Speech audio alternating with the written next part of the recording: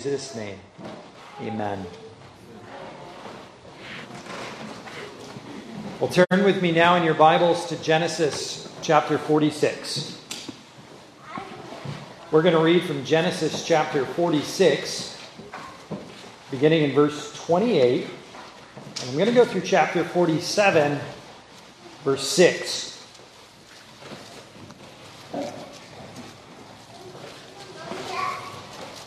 We're in the midst of our sermon series on shepherding, and the sermon texts themselves, this morning included, are generally found in the New Testament. Jesus is teaching on shepherding, Paul and Peter's teaching on shepherding. But there is behind it all of this rich Old Testament imagery. And here's one of the earliest ones. Genesis 46 and 7, we're introduced to the idea of shepherding. Genesis 46, beginning in verse 28. Hear now the word of the Lord. Then he sent Judah before him to Joseph to point out before him the way to Goshen. And they came to the land of Goshen. So Joseph made ready his chariot and went up to Goshen to meet his father Israel. And he presented himself to him and fell on his neck and wept on his neck a good while.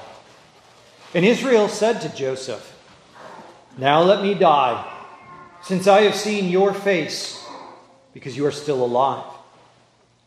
Then Joseph said to his brothers and to his father's household, "I will go up and tell Pharaoh and say to him, 'My brothers and those of my father's house who are in the land of Canaan have come to me. And the men are shepherds, for their occupation has been to feed livestock. And they have brought their flocks, their herds, and all that they have. So it shall be, when Pharaoh calls you and says, "What is your occupation?" that you shall say, "Your servant's occupation has been with livestock from our youth, even till now, both we and our fathers, that you may dwell in the land of Goshen. For every shepherd is an abomination to the Egyptians." Then Joseph went and told Pharaoh and said, "My father and my brothers, their flocks and their herds and all that they possess have come from the land of Canaan. Indeed, they are in the land of Goshen." And he took 5 men from among his brothers and presented them to Pharaoh. Then Pharaoh said to his brothers, "What is your occupation?" And they said to Pharaoh, "Your servants are shepherds, both we and also our fathers." And they said to Pharaoh, "We have come to dwell in the land, because your servants have no pasture for their flocks. For the famine is severe in the land of Canaan. Now, therefore, please let your servants dwell in the land of Goshen." Then Pharaoh spoke to Joseph, saying, "Your father and your brothers have come to you. The land of Egypt is before you. Have your father and brothers dwell in the best of the land. Let them dwell in the land of Goshen. And if you know any competent men among them, then make them chief herdsmen over my livestock." Amen. Joseph has been sent on ahead of his family. He'll make that plain later very famously at the end of Genesis. God has sent him ahead to suffer, but to also rise in power in order that he might save his family from the famine. Joseph is now at that critical point here in 46 and 47 where he's about to save his family. But there's a great threat looming in the background. If all of Joseph's family comes down with all of their possessions to live in the land of Egypt, well, they can't stay. Not permanently, right? The promise to Abraham and his descendants is that they would live in the land of Canaan. Joseph has to set up a relationship with Egypt where Israel isn't assimilated into Egypt. Joseph knows firsthand what it's like to live in a very Egyptian culture. And so Joseph lands upon an idea. I know how to keep Israel holy. I know how to keep Israel distinct from the Egyptian culture. Tell Pharaoh that you're all a bunch of shepherds, which is a true statement. Tell Pharaoh that your fathers are shepherds and your grandfathers were shepherds, and that, frankly, the only thing you know how to do is walk around with sheep. because every shepherd is an abomination to an Egyptian. You see, Egyptians live in cities, and sheep aren't very pleasant in cities. You see, Egyptians have large grain fields. They're the breadbasket of the ancient civilization. And sheep don't do well in grain fields. They eat all the grain. Egyptians have cows. Remember Pharaoh's dream? Grain and cows. They like beef. They eat steak. They eat hamburger. They eat roast beef. They don't eat a lot of lamb. They don't eat a lot of goat. They're not pastoralists. They're not shepherds. They like to push the shepherds out to the edge of society. They're not interested in that way of living. And Joseph plants that front and center and says, here's what's different about my people. In like manner, shepherds today, that is to say ruling elders, are responsible to preserve the purity and holiness of the people of God by not getting wrapped up in running the world. By not getting wrapped up in solving all the world's problems, but by tending to the flock God has entrusted to them. With that in mind, turn over to John chapter 21. Our sermon text this morning is from John chapter 21, which is going to be our third and final text from Jesus on the issue of shepherding. Next week we'll flip over and see what the Apostle Paul has to say. But for now, this is our third time looking at Jesus' use of the metaphor of shepherding and what it means for us as a church. I'm going to read verses 1 through 19, John chapter 21, verses 1 through 19.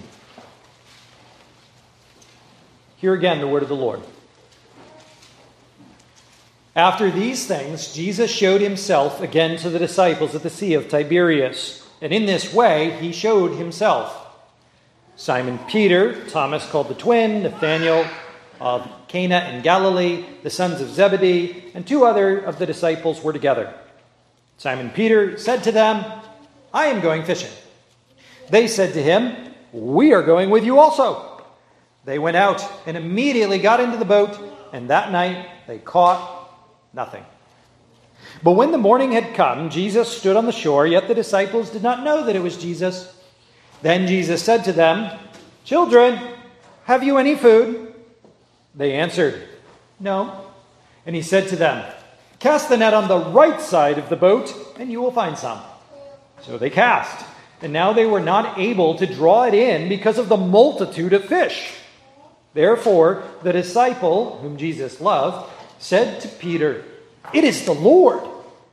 Now, when Simon Peter heard that it was the Lord, he put on his outer garment, for he had removed it, and plunged into the sea. But the other disciples came in the little boat, for they were not far from land, but about 200 cubits, dragging the net with fish. Then, as soon as they had come to land, they saw a fire of coals there, and fish laid on it, and bread. Jesus said to them, bring some of the fish which you have just caught. Simon Peter went up and dragged the net to land full of large fish, 153. And although there were so many, the net was not broken. Jesus said to them, come and eat breakfast. Yet none of the disciples dared to ask him, who are you? Knowing that it was the Lord. Jesus then came and took the bread and gave it to them, and likewise the fish.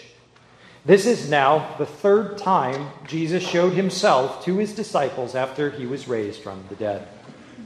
So when they had eaten breakfast, Jesus said to Simon Peter, Simon, son of Jonah, do you love me more than these?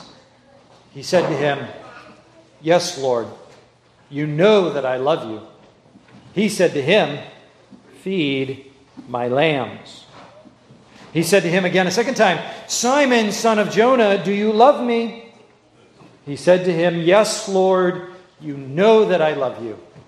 He said to him, tend my sheep. He said to him the third time, Simon, son of Jonah, do you love me? Peter was grieved because he said to him the third time, "Do you love me?" And he said to him, "Lord, you know all things. You know that I love you." Jesus said to him, "Feed my sheep. Most assuredly, I say to you, when you were younger, you girded yourself and walked where you wished.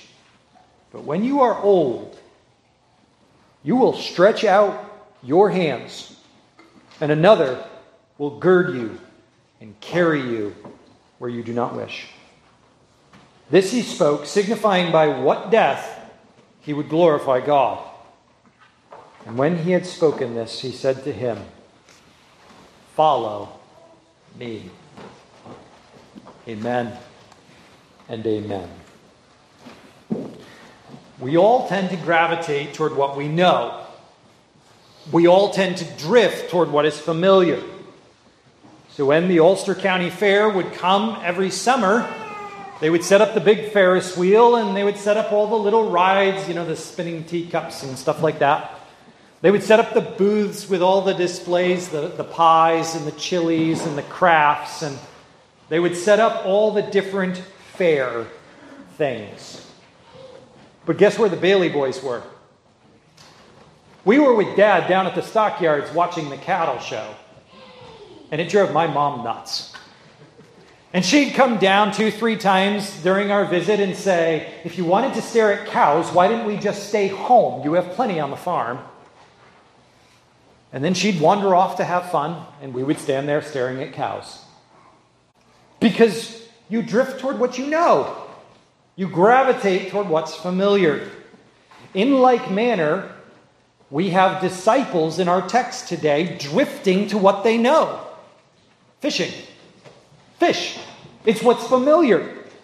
But Jesus comes along and disrupts their sense of familiarity and says it's time to know something new. It's time to know me. It's time to know Jesus. He calls them out of this familiar life of fishing into a new life. A life he has given them through his resurrection. A life of finding men. Fishing for men, as Jesus will say at the beginning of his earthly ministry. There's a fantastic symmetry where when he first calls the disciples, he says, "Come and follow me and I will make you fishers of men." And now here at the end of his earthly ministry, he says once more to the disciples, "Come, I will make you fish for men." Friends, Jesus has given you life. He gives us as a church life, his life, not just life in the abstract. He gives us his life. And for that reason, we should live in service to one another. We should follow him in feeding others. As he has cared for us, let us care for one another. With this in mind, let's go through our text today. Once again, I'm feeling the weight of this series where I'm tending to pick very large passages. Have you noticed that? It's getting hard to get through them quickly. There's a lot in here. But to begin with, the story is framed by the fact that Jesus has come to reveal himself to his disciples, to show himself. You see that in verse 1. Jesus, after these things, showed himself again to his disciples. Verse 1 again. In this way, he showed himself. The verb is used twice in one verse to make the emphasis. What's about to happen is a revealing of Jesus, a showing of Jesus to his disciples. It becomes again apparent in verse 14. This is now the third time Jesus showed himself to his disciples after he was raised from the dead. In verse 14, then, we have the significance of the showing. The reason Jesus keeps appearing to his disciples is to persuade them, to convince them he's really alive. Because let me tell you, if somebody showed up this afternoon and said, the dead guy is now alive, you'd have a hard time believing it. Yes? And if somebody showed up tomorrow morning and said, no, I'm serious, the dead guy is alive, you'd still have a hard time believing it. And so for 3 times, Jesus himself appears bodily. He shows himself physically, eating, drinking, being touched. Here is his third and final recording of the showings, so that on 2 or 3 witnesses, John might establish Jesus is in fact alive. Now, this is the way in which he shows himself, John says, according to verse 2. A bunch of fishermen are sitting around. They're basically unemployed. They've spent 3 years of their life not fishing. They've spent 3 years of their life following this itinerant teacher around, listening to him teach, living off the generosity of some wealthy women.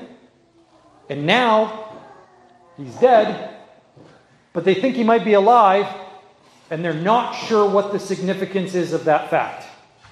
So what do? They go back to fishing. Makes perfect sense, doesn't it? They go back to what they know. Peter, being the leader, stands up and says, I am going fishing. And they say, we're going with you. They hop in a boat, they go out at night, they throw out their nets, and they get nothing. In this, my friends, we have our first important lesson for ruling elders, for shepherds, for the metaphor of shepherding. Number 1, shepherds are those who believe Jesus is alive. Number 2, shepherds are those who believe that there is no other life to be had anywhere else. Jesus is setting the stage for this reality of the resurrection, that he is in fact alive. 3 times he has shown himself and proved himself to be alive. It is a truth that Jesus, who was crucified and buried and dead, is now alive. And if you go to any other source of life, you will not find a living. Isn't it remarkable that we still use this language today, right? You guys earn a living, don't you? I mean, how many of you earn a living, right? It's the food, it's the clothing, it's the housing, it's everything we need in order to live. But we always come up empty, don't we? One way or another, we can't pay rent, we can't buy food, or maybe we're one of those people who successfully get through 80 years of life doing that, and we die anyway. 80 years of earning a living, and what happens? We run out of living. We die. Well, we must discover, what John wants us to discover, is not only is Jesus alive, he is in fact the only source of life. He's not only alive, he's the only way we live. The only way we can become alive. Jesus, to show this to his disciples, engages with them in 3 ways. He shows himself alive and the source of life in 3 ways. First, he appears as an ordinary man on the shore. Notice verse 4. But when the morning had come, Jesus stood on the shore, yet the disciples did not know that it was Jesus. Why didn't they know it was Jesus? Well, for one thing, they're a football field's length away. The boat is about 200 cubits, 300 feet, 100 yards, something on that order. I can't kick a ball 300 yards, or 100 yards, 300 feet. I can't throw a ball that far. I maybe could see that far. I actually just had my eye exam this last week. I have 20/20 vision with my contacts in. I'm blind as a bat with them out. And this context says it's far enough away that it just looks like a guy on the beach. They're sitting there in the boat. Jesus is on the beach, and he just looks like an ordinary guy. They don't recognize him. Jesus says to them, "Children, do you have any food?" And they answered him, "No." Again, it's an ordinary situation. He asks a question, they give an answer. Do you have any food? No, we don't have any breakfast. There's nothing to eat. And then in verse 6, Jesus says, "Cast the net on the right side of the boat and you will find some." So they cast. And now they were not able to draw it in because of the multitude of the fish. There are 2 very remarkable things about this verse. One is, these are professional fishermen taking advice from a total stranger standing on the beach. These are professional fishermen who have been fishing all night and caught nothing in the area. They know if there's fish there or not. It's not like they were throwing nets off the left side of the boat all night long, and in the morning going, where are all the fish? And this total stranger shows up on the beach and says, oh, they're on the other side of the boat. They've been hiding from you. These are professional fishermen. They know what they're doing. The other thing that's remarkable is they listen to him. They throw the net into the water on the right side of the boat. And there's fish. Fish who were not there all night. Who are suddenly there. And John comes to the right conclusion in verse 7. Oh, that's God. It is the Lord. You see, Jesus shows himself to his disciples. He reveals himself to his disciples. And how does he do it? An ordinary man with extraordinary power.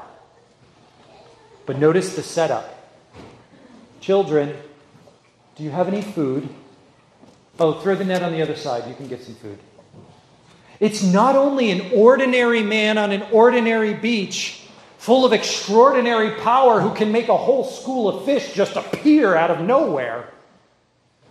He's an extraordinary lover of men. This whole miracle is rooted in his mercy. Children, do you have any food? Has this way of life paid off for you? Has walking this road actually rewarded you? Are you living in a way that's enriching your life? No.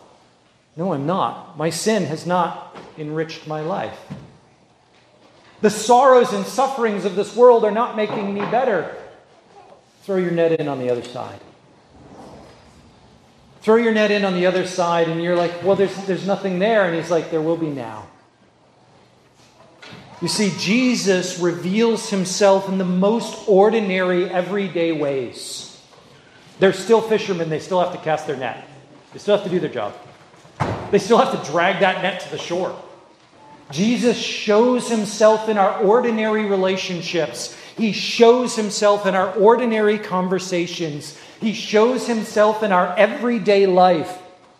But he shows himself extraordinarily powerful and extraordinarily loving. How many of you have stories from everyday life when you woke up and went, whoa, that was Jesus?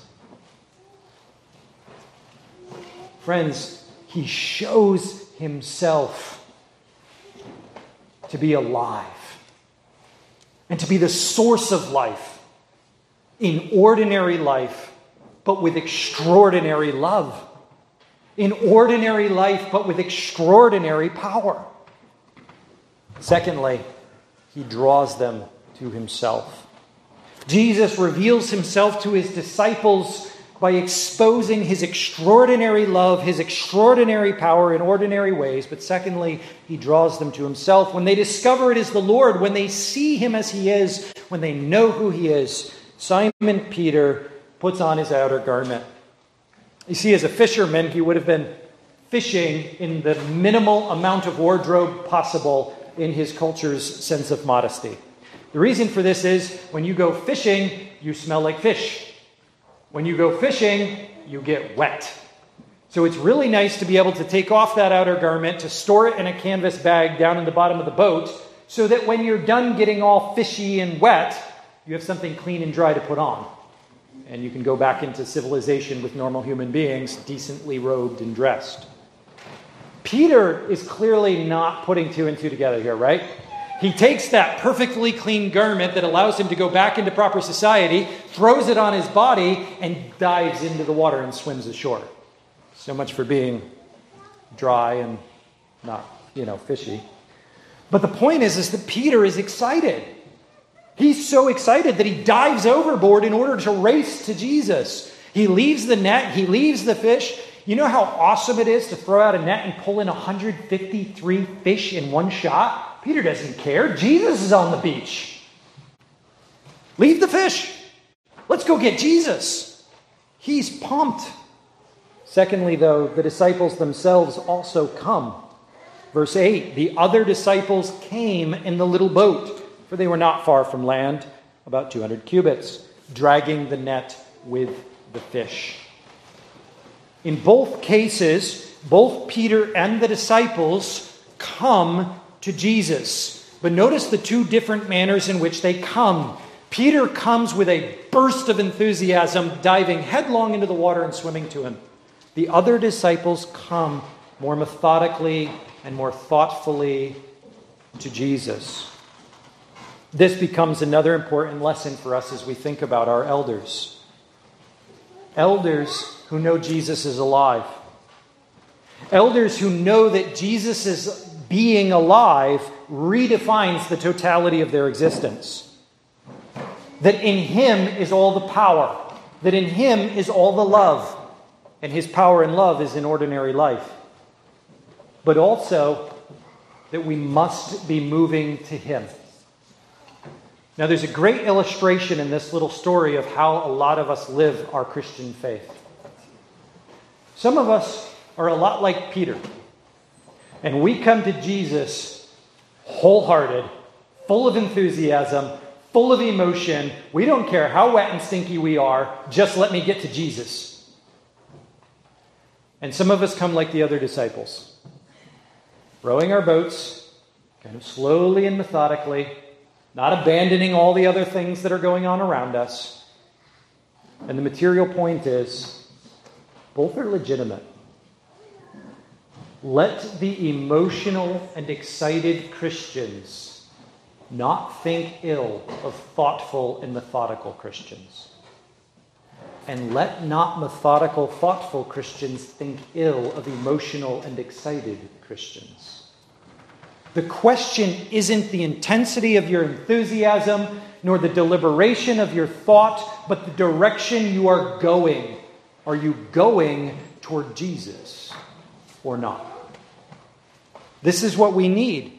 That when we go to elect elders, we need to be electing men who are moving toward Jesus. Some of them will be moving with great enthusiasm, like Peter.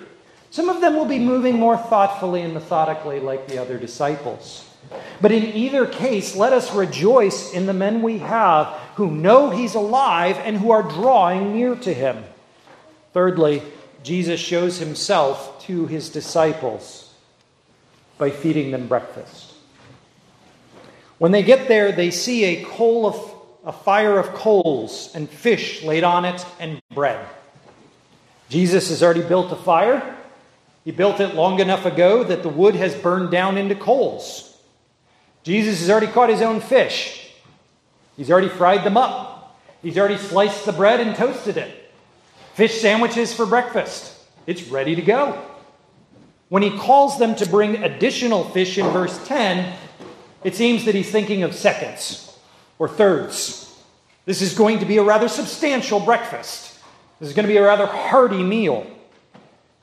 Simon Peter goes and grabs the net and they drag it up, the 153 fish. No net is broken. And Jesus says, "Come and eat breakfast." Nobody says, "Who are you?" They know it's Jesus. They know it's Jesus who caused the fish to be there. They know it's Jesus who kept the net from breaking. They know it's Jesus they want to be with, Jesus they want to draw near to and eat with. And it's Jesus then in verse 13 who comes, takes the bread, gives it to them, and likewise the fish. Let me give you a little bit of context. Jesus just rose from the dead. What are you going to do next? Jesus just conquered hell forever. Jesus was just crucified for sinners' forgiveness. Jesus is about to ascend up into heaven. When you have just triumphed over the world's greatest enemy, and you are ready to ascend on high to rule and reign in glory forever, what's the first thing on your to-do list? Cook breakfast for some stinky fishermen? Isn't that exciting? Jesus chooses to serve them breakfast. This is the resurrected Christ. This is the Son of God come back from the dead. And here he is serving them breakfast, feeding them. This is love. Extraordinary love. This is power, extraordinary power. Jesus reveals himself to us as the one who knows, as the one who is with, as the one who feeds and nourishes. They recognize this is my Jesus, and they are drawn to him. And it's in the context of this experience that when they finally, for the third time, see him as he is, God in the flesh, love and power and grace in our lives, breaking into our world and feeding us breakfast. Next time you guys are stuck making a meal, think about this text. All the moms that got to come up with dinner night after night, because somehow these kids seem to get hungry every day. Kind of weird, huh? Think about this. The resurrected Jesus makes breakfast for his disciples. Because there is something glorious in feeding people. There is something good and great in making a meal and saying, here, eat it. Food is some special sign of love. And all the men said, amen. Yes? There was this desire Jesus had in his heart to feed his disciples on the beach that beautiful morning.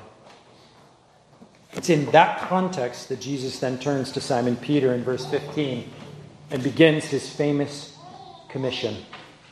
Simon Peter, do you love me more than these? The these has no clear antecedent. Does he mean the fish? Does he mean the fellow disciples? Does he mean the practice of fishing? Does he mean the beautiful sunrise on the sea and the experience of all night in the wind and the waves?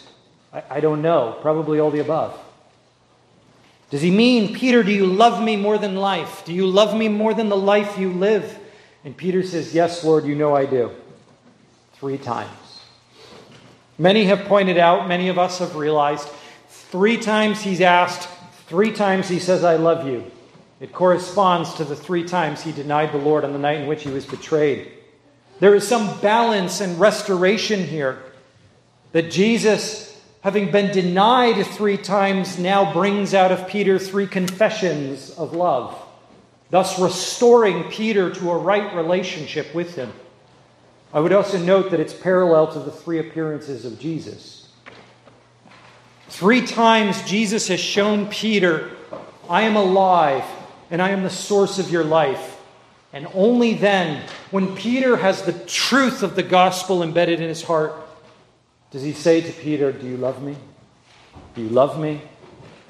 Do you love me? Our love is a response to knowing him, to knowing his power and his love for us.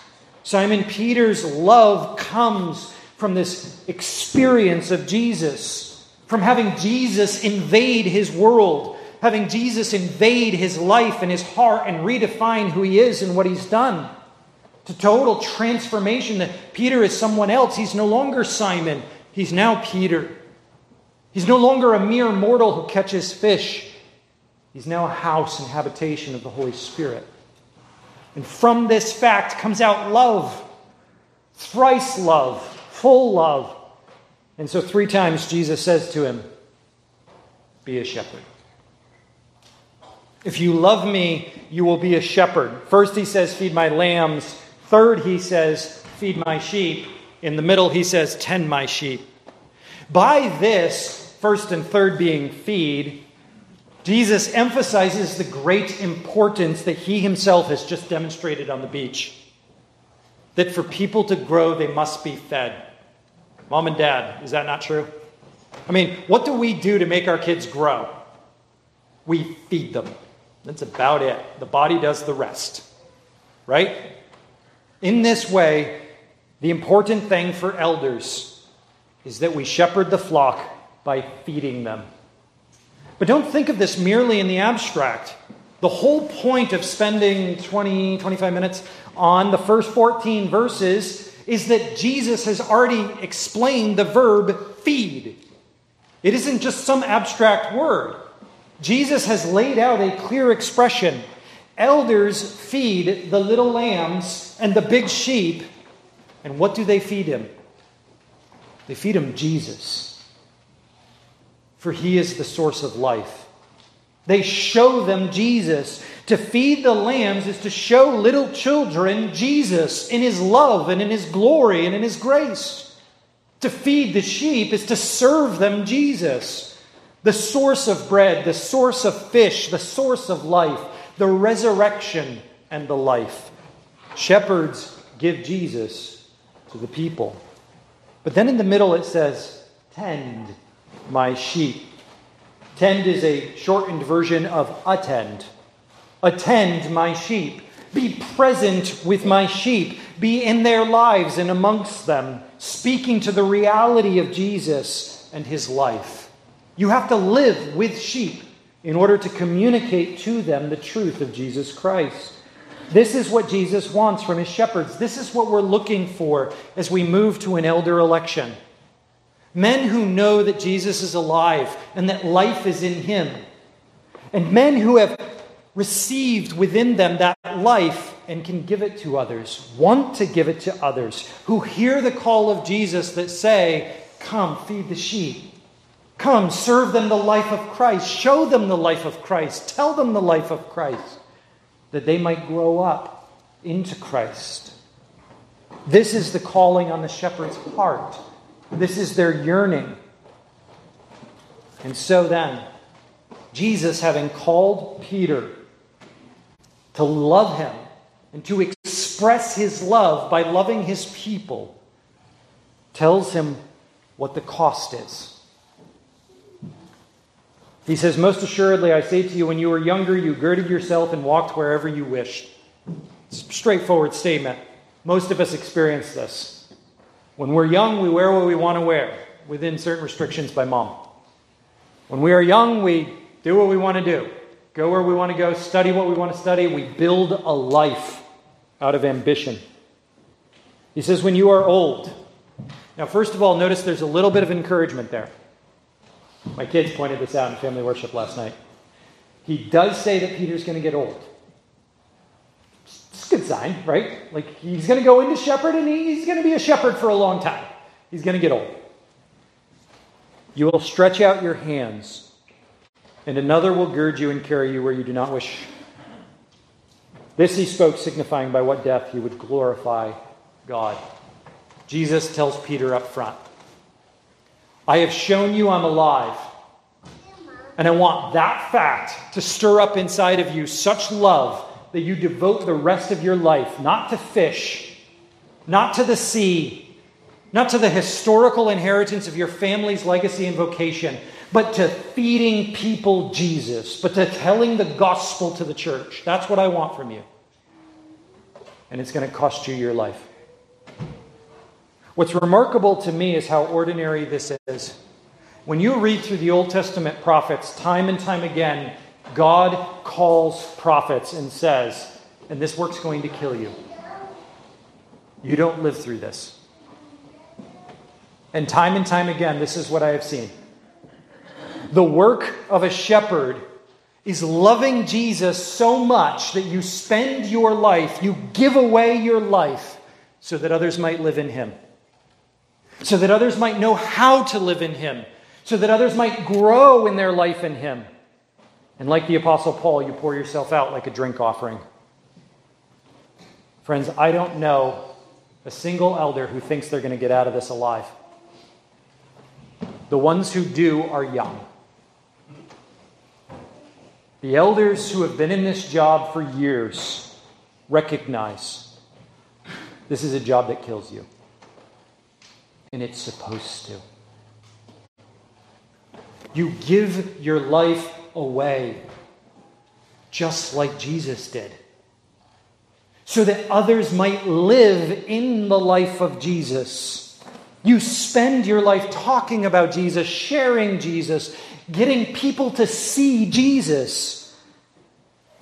And in this way, Jesus says to him, I love this symmetry. What are the first words Jesus ever said to Peter? Follow me. According to John's Gospel, what are the last words Jesus says to Peter? Follow me. He is the author and perfecter of our faith. He is the pioneer of our ministry and our congregation. Jesus goes before us and says, follow me. He is the good shepherd, and in him elders can be little shepherds, following him and laying down our lives, glorifying God through our sacrificial service of one another, of the church. Follow me.